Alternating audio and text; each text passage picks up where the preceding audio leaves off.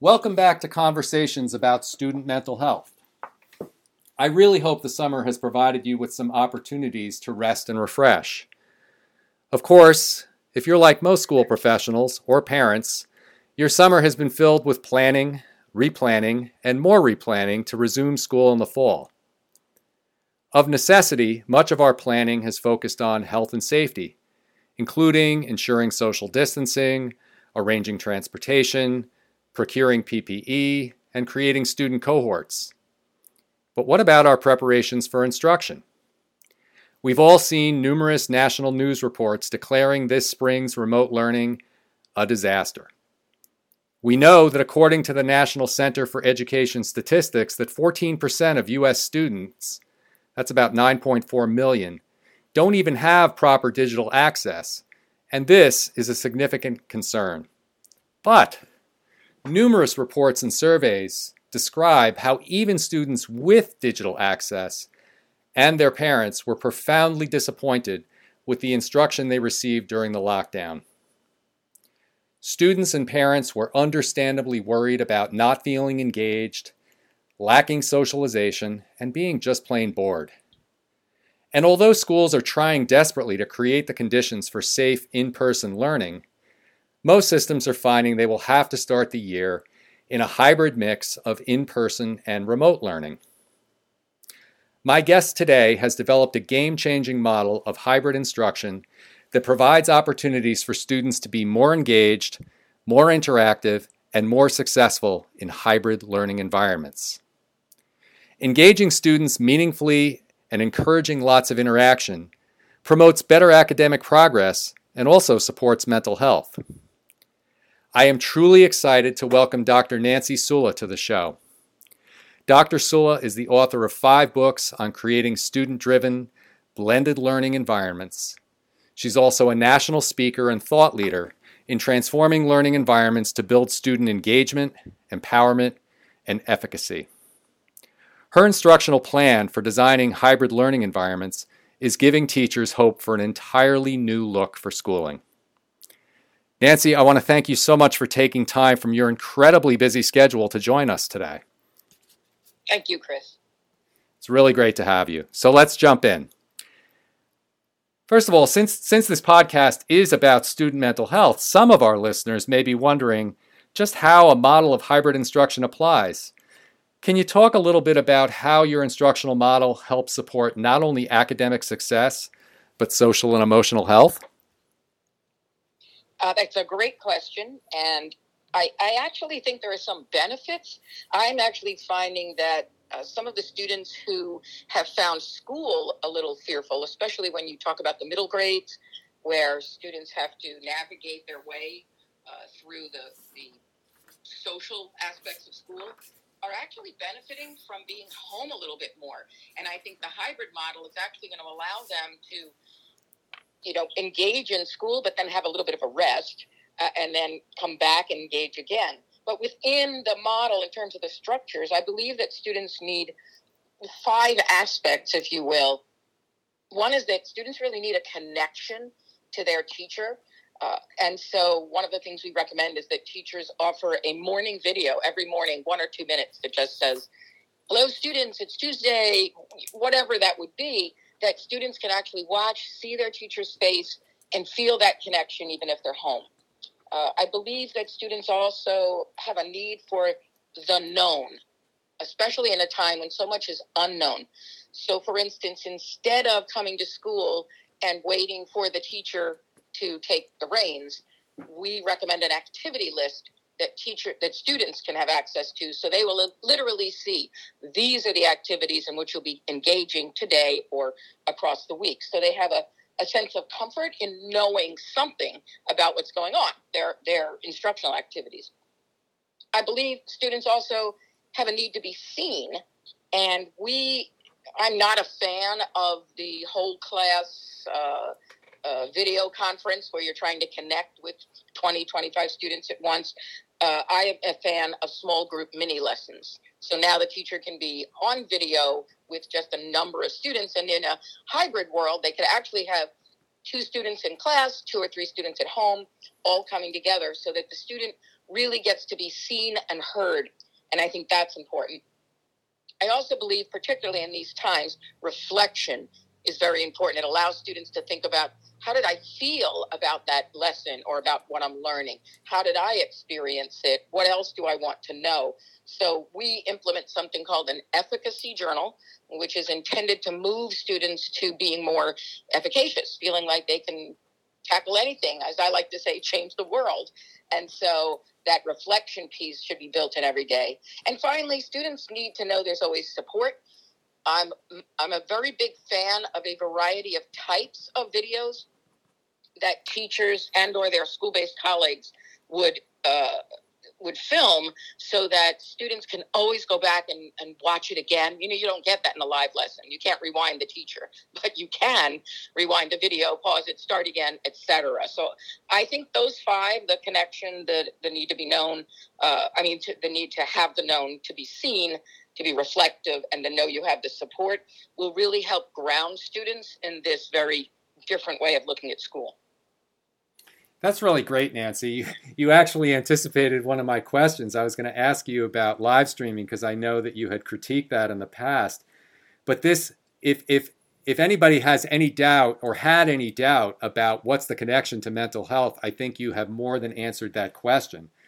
You know, in terms of providing students with a sense of connection, with a connection with a sense of connecting to something that's known, because there is so much uncertainty right now, and this is something that adults and children are really struggling with. The opportunity to be seen, the opportunity to engage in reflection, and to receive support. Those are just obviously all such components of good mental health. Thank you. And now I'm curious about that second question, since apparently I'm reading your mind. Yeah, you were reading my mind because, look, I think in talking with colleagues, I think, you know, some of the feedback that parents gave, you know, what they wanted was their kids to be engaged. And so I think the assumption that everybody has if we can, let's recreate the classroom, right? So if we've got half the kids in school and half the kids at home, let's make sure that half the kids at home can have, quote unquote, the same experience that the kids are having in school, which is kind of impossible. But I think that's what a lot of people are aiming for. And I think what you're pointing out is that, you know, that kind of stand and deliver kind of experience isn't the best thing to engage kids anyway. Right. So, you know, kids can be more engaged, can feel more seen, can feel much more of a connection with the teacher if the teacher is, you know, kind of recording any kind of whole group experience, and that whole group, that whatever that mini lesson is not terribly long. But there's also that huge advantage of the kids being able to go back and replay it again and listen to it as many times as they like, and then to be able to conference either individually or in a small group with the teacher to really, you know, gain the maximum benefit. Absolutely. Yeah. So another thing I was thinking about, you know, I was reading your white paper, which was excellent, and I've shared it with my teams. But another thing you highlight in your white paper is the super skills, as you call them, that teachers can leverage in a typical live classroom. And you point out that in a hybrid environment, teachers need new super skills. So can you tell us more about the super skills that people need in a hybrid environment? Yeah, I'm kind of fond of these. And I do think, I think what happened in March when schools closed, everyone was wondering what to do. I think there was a certain sense of denial, you know, well, this will just be for a week or two. None of us knew what was going on. And I think that while schools gave it their best shot at trying to figure out how to continue to provide instruction, I do believe that teachers were not engaged with students in live ways enough. And I think that for whatever the reasons that, that was happening, I feel like parents were feeling as though their students were just home working on their own. And that made parents nervous, and parents started asking schools, we want more teacher time. We want more live streaming. So I always say, be careful what you wish for, because what you don't want is that live streaming. What you do want is more teacher engagement with your students. So, but there's another way to get there. And I feel like when I talk about when teachers have their class, if you think of the physical classroom, and you're looking at, 10, 20 students, 25 students in a classroom, as you're offering your lesson, you can look around, scan the faces, and see who has that furrowed brow look, and you can launch right into more explanation. You can see when a light bulb goes off in a student's head. You can call on that student and ask them to explain what they're thinking. If you have a distraction, like I always remembered as a teacher when the bee flew in the classroom, you could pause instruction and then pick up with it later. When you're live streaming, you lose all of that. You don't have that ability anymore. You cannot, especially if you're presenting slides, for instance, on a screen, you don't see all of those students' faces, and they're generally the size of postage stamps. So you can't really see what's going on in their brains with a whole class. At the same time, you usually have students muted so that you don't have the distractions from home, but then you don't know what distractions they're up against. So if you're presenting critical content live, where it's one shot, you either get it or you missed it, there are too many opportunities for students to miss it when they're just home live streaming in. So what I suggest instead is, again, a little bit more of a dependence on videos, but videos that the teachers make. So I would videotape my lesson, and within that videotape, I have the ability to be somewhat engaging. For instance, I can I can say to the student, so pause the video and try this problem on your own, and then start the video again when you think you have the answer. And then when they pause the video and then start it again, the teacher can say, all right, so here's the answer I got. Let me tell you how I got it. Let's see if that's how you got it. So the teacher can do a little bit of back and forth in an instructional video. And the advantage is that a student, whether they're in school or home, can watch that video as many times as they need. And I think that's a real equity issue that allows students access. And then when the teacher does bring the group together, and I still recommend not the full class, but maybe half class at a time, you can have what I call a benchmark discussion. Benchmarking meaning that at this particular point in the unit of study, now I know you need this skill. So I'm going to hold that discussion, and think of the advantage of this. Most students, when they are ready, when they're sitting before the teacher waiting for instruction, they don't even know what the teacher's about to present. And then as the teacher's presenting it, their brains are trying to make sense of it. Then the teacher's asking questions, and they're wondering, well, do I have it or don't I have it? And some students need more time. And so instead, let's dispense with that. Let's let students grapple with content through watching a video, engaging in the activity list on a few learning activities. And then when the teacher brings them together, the teacher's job is to use these 4 new super skills, which I'm saying is, first, ask questions that explore student thinking. So what did you learn by watching the video and the activity list? What ideas do you have for how we could use this information? Where would it fit with what else we're trying to do?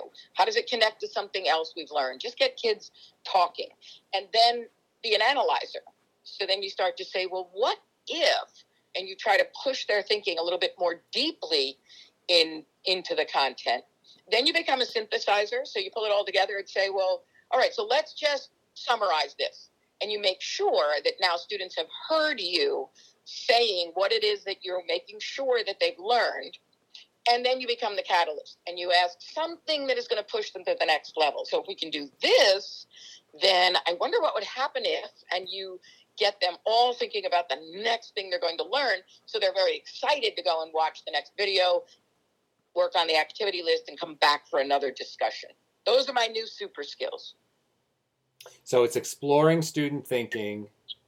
I think I missed one. Becoming the synthesizer. Analyzing. So you're really you're up at the top of Bloom's taxonomy. Right, which you can't be when you are offering live instruction for the first time. So there's 2 benefits. One is the benefit of letting students grapple with the content a little before they come.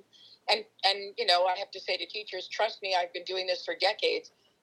students really can grapple with the discussion, with information before you present it. And then that just makes your part when you're discussing it even richer because the students are coming with something. Yes. And it also occurs to me that grappling creates novelty. You know, Yes. if you're trying something out for the first time, it has novelty. And I think, you know, as you go through this process with the students, they trust that you're not going to let them be in over their heads. You're going to give them something that is appropriate for them to grapple with. And then you're going to support them through a process of discovery and, you know, deepening their thinking as they go. And always, you know, moving it up towards the higher levels rather than staying down in knowledge and comprehension. Right. Because right. that's repetitive and boring. Right. Right. And that grappling allows the brain to make sense. You know, I say that the way you learn is you have to have a little cognitive dissonance, which means that your brain has to say, wait, I can't make sense of this. And then as you're grappling with it, when you do find the answer, when you resolve that, you learn that sticks. And I think too often in learning, we want to jump in and save the student so that they don't feel uncomfortable. It's good to feel uncomfortable when you're learning. And if it's a productive feeling of being uncomfortable and students get used to that being okay, they will not only learn, but retain it much longer. That makes a great deal of sense. Definitely. It makes sense in terms of engaging them, in terms of piquing their interest, and it also makes sense in terms of what we know about how kids naturally learn. I had a funny story that I was listening to a presentation today by a person who was candidating to work at the company, and she was presenting on Latin dancing.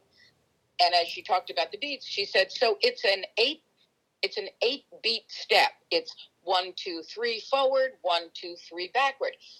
Now I'm immediately saying 1, 2, 3, 1, 2, 3. That's 6. Why is it an 8-beat step? And she said that several times. I was experiencing cognitive dissonance. 8 beats, but I'm only hearing 6. What did I miss? So now my brain is paying attention because now I want to know what the answer is. And then all of a sudden she says, so you make, and it was like the cha-cha, you step 1, 2, 3, pause, 1, 2, 3, pause. She said that beat in there, the 4th beat and the 8th beat are actually like the silent E in a word. You don't hear it, but it's there. And I will never forget that. Like that will be with me forever because I had the appropriate cognitive dissonance. I wasn't drowning in it. And it was short that within a minute or so, I had the answer. And then I was like, oh my God, that makes so much sense. And I was a happy learner. I think we need to do that more in school. And I do believe you can do that when you're offering a video activity list and then coming back together to have that discussion. That's a great sequence. You know, so you're giving the students the opportunity to experience something on their own, bring something to the table with you.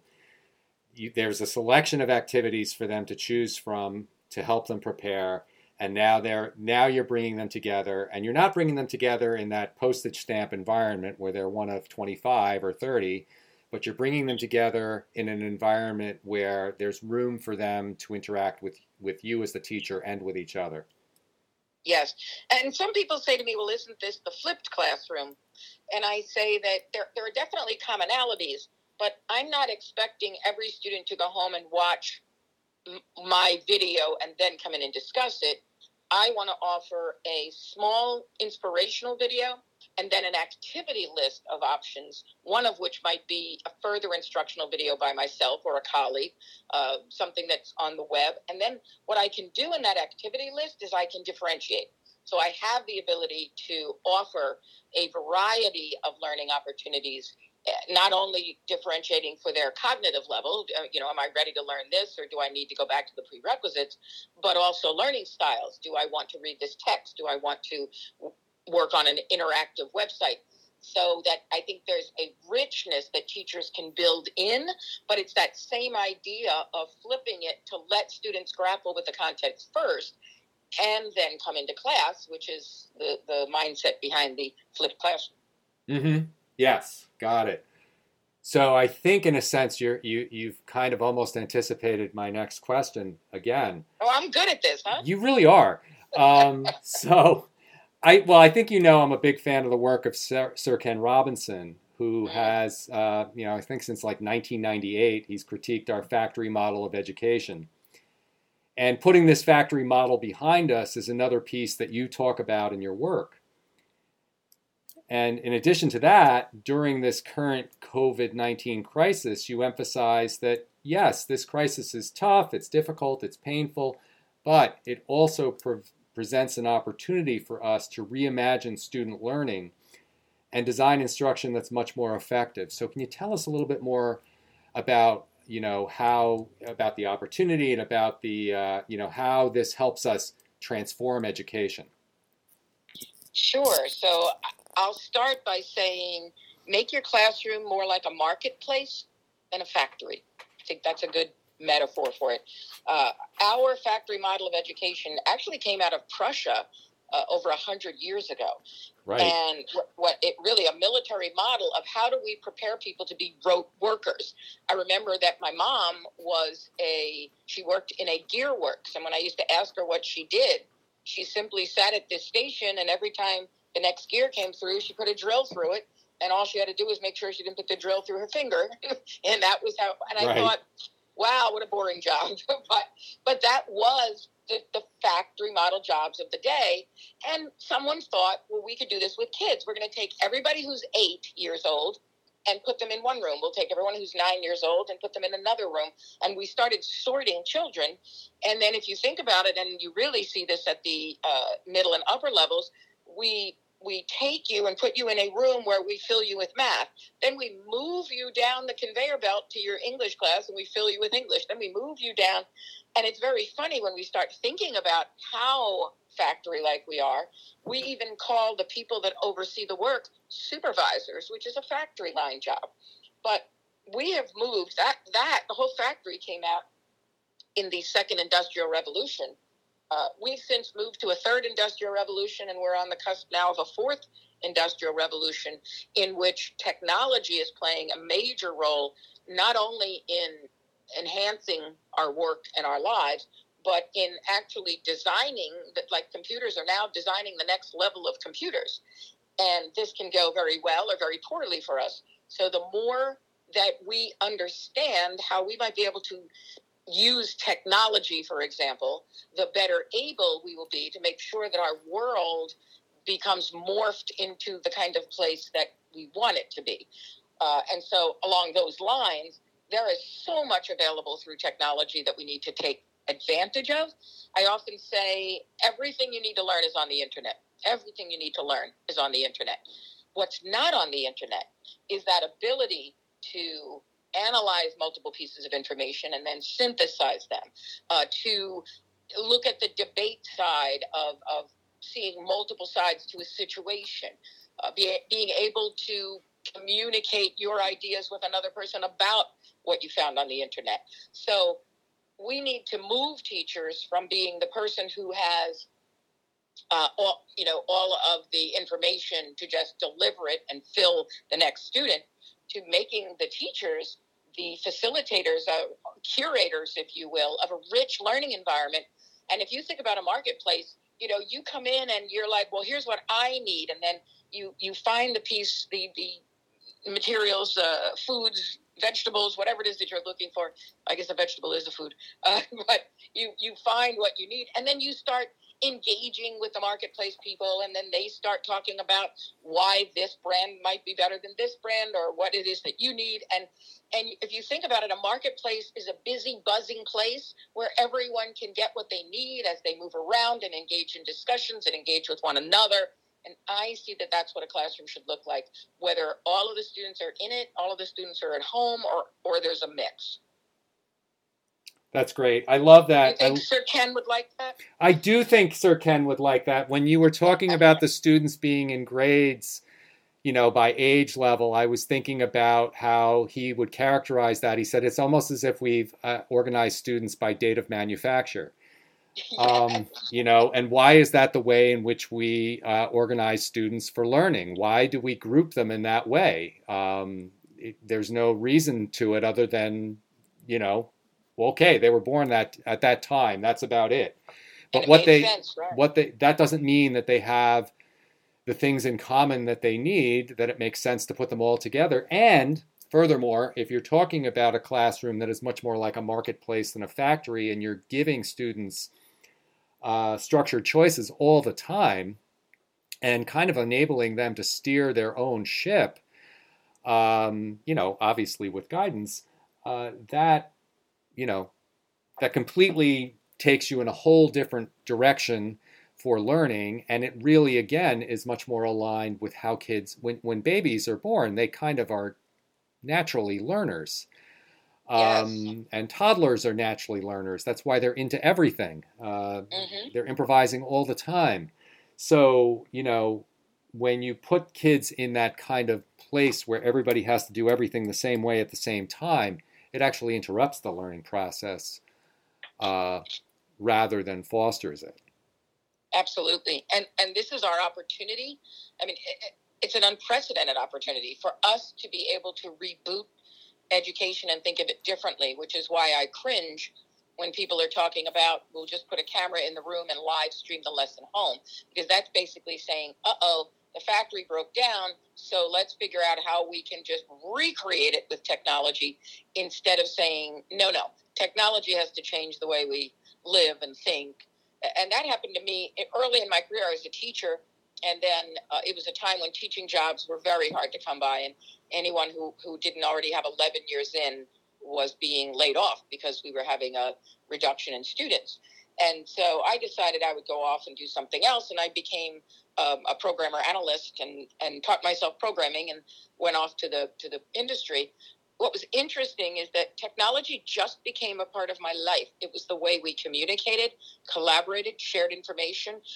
And it was just, part of my daily life. And then I just woke up one day and I said, what are you doing? You always wanted to be a teacher. You always wanted to be in the field of education. So I decided to come back. And I came back, and it was the early 80s when schools were trying to put computers in, to bring computers into schools, when schools were trying to bring computers into schools. And what was interesting is that when we first brought computers into schools, we set up a computer lab with a computer teacher and a computer curriculum. And I walked in and scratched my head and thought technology was just seamlessly infused into my life out in that real world. So I designed a classroom model called the Learner Active Technology Infused Classroom, which was all about technology being used seamlessly through the day. And I think this is our time to rethink, given everything we have now. If we had to start all over again and create an educational system, what could it look like? I mean, I might be a little pie in the sky here thinking that we could change it all, but we can at least start with some of the instructional pieces there. Well, I think you're right that this does present a great opportunity. A colleague of mine also often makes reference to the education system as kind of being like big ships. Big ships take a long time to start.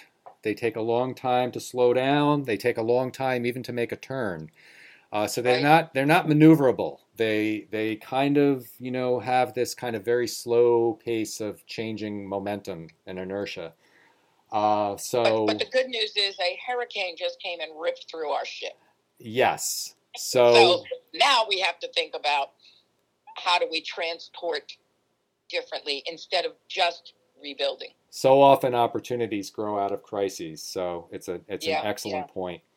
And Chris, I just have to interject where you talked about students questioning at a very young age, how students really always ask, well, why this, why? Right. I saw a graph recently, and I have to find it and pull it out and put it in a blog post, that showed that students ask a tremendous number of questions up until age 5, and then their questions drop off significantly. And I believe it is because once they head into school and they start firing out all those questions, the teachers say, okay, well, hold that question, or, well, that's not what we're talking about now. And they very quickly learn school is not the place to ask questions. Yes, students become socialized to the factory, and in the factory, it's not a place for your individual questions. It's time for you to be Right. quiet and listen to what I have to say. Right, right. Exactly. So another thing I'm thinking, we're getting towards the end of our time, but another thing I was thinking about is, starting the year. And I think that, teachers who really put a priority on the social and emotional health of their students want to make sure they're setting a positive tone and foundation early in the year. So going into this year, which is a little different because we're coming back after this lockdown and school is going to be different. What's one piece of advice you would offer to teachers as they prepared or re-enter their classrooms this fall? One of the things that I've been concerned about is that during the summer, schools have been preparing to change what the room looks like. So desks are being moved apart, plexiglass is being installed, little X's on the floor determining where you can stand, where you can't stand, people talking about lunch being at the student's seat, students not really being able to engage too much with one another. There's all of this. I've been looking at some pictures of classrooms, and all I keep thinking is students who are just off doing summer in whatever ways they possibly can are not thinking about this at all. For many students, when they come back to school, this is going to be a huge shock. And I think that this could play out very poorly on social and emotional health when students suddenly hit that classroom. So I have been recommending to educators that they actually do a little video tour, film the classroom, and film it in an exciting way. Like, and look, we're going to be able to do this here, and look at this. And while we're saying, but this is going to keep you safe, so that students have a sense of it. And so that when it goes back to what I said on the first question, students need to be comforted by the known. So the more they know about that year coming in, the better. The more that even teachers can explain in a video, sending it home and saying to the students, hi, I can't wait to see you. Things are going to be a little different this year. Here's how we're going to do it. I think kids will be better. And I would say, too, I have kindergarten teachers who will tell me how sad it is that students won't be able to experience the kindergarten the way that it's meant to be. And I just stop them and I say, but just remember, of all those grade levels, the kindergartners are the only ones who probably don't know all that much about what school looks like because they haven't experienced anything yet. So your kindergarten students are your perfect opportunity to come in and start something different. And I think that the more that teachers can create videos, and the reason I say videos is, this is a video generation. Our kids today make their own videos, watch video clips, send video clips to their friends. I think that for them to have short, not long, videos can be a great way for them to absorb information. So I'm not saying we don't use text anymore by any stretch of the imagination, but I think a video of the teacher's face saying, I'm so excited, 10 more days till we can start school. I wanted to share this with you, or I wanted to share that with you. I think that could make a world of difference to calm kids down, make them feel good, make them know their teacher in advance, so that they get to know the teacher in advance. They get to see the classroom in advance. They get to hear about how some of us will be home and some of us will be in school. But look at this. We're going to be able to actually use this little corner here to bring students in if they're home. I think all of that would really help to, I call it priming, and it's really even pre-priming. Before they even get to school, reach out to your students and make sure that you're connecting with them so that when they come into school on that first day, everything is already known. That makes a tremendous amount of sense, and it fits right in with what you were saying about instruction. When you provide that kind of grounding for kids and that sense of the known, that sets them up to be ready for an important process of learning, which is being willing not to know. In order to learn, you have to recognize that you don't know something, and you have to be okay with not knowing something and grapple with it and have that cognitive dissonance. But you do need that sense of security to hold on to, and in a sense now more than ever. Yes, I love that, Chris. It's like let the cognitive dissonance be around academics, where it belongs and not about where am I going to sit. Yeah. Yes, definitely. So the thing I'm thinking right now, Nancy, is people are probably like, wow, where can I learn more? I believe you're working on a new book, and I'd love to hear about that for a moment. But I think people would love to know where else can they go to learn more about your model. So I have a couple of companies, but probably the one that you could head to right now and find the white paper at least is IDE CORP. That's IDE Corp. Stands for Innovative Designs for Education. IDEcorp.com. I also have a site, nancysula.com. So we can probably find more there. I have another company called Edquidity. Too many companies, and Edquidity is a company that provides virtual services to schools and businesses. So lots of places. I am published by Routledge, and I think probably if you just Google Nancy Sula books or Nancy Sula anything, you'll find a lot of information. My series, I have a book on executive function that has been helping a lot of teachers getting ready for the fall, because we need to build executive function for students to succeed. But I'm also probably best known for the series Students Taking Charge, which is about putting students in charge of their own learning. Still, that was written for a physical classroom. So now I am working on designing pre-K to 12 hybrid learning environments, learning anytime, anywhere. Excellent, excellent. That's great stuff. And because this is a podcast, if you missed any of that, please rewind and listen again. So, Nancy, I really, again, want to thank you for taking time, because I know that you're just, 3 companies. You're pretty busy. And you're always working and doing such good work for teachers and students, which I really appreciate. And thank you again for being with us today. Thank you. It was great to share, and good luck. Thank you so much. And everyone, I just want to thank you for joining us again today. And please do join us in the near future for more conversations about student mental health. Have a great rest of the summer.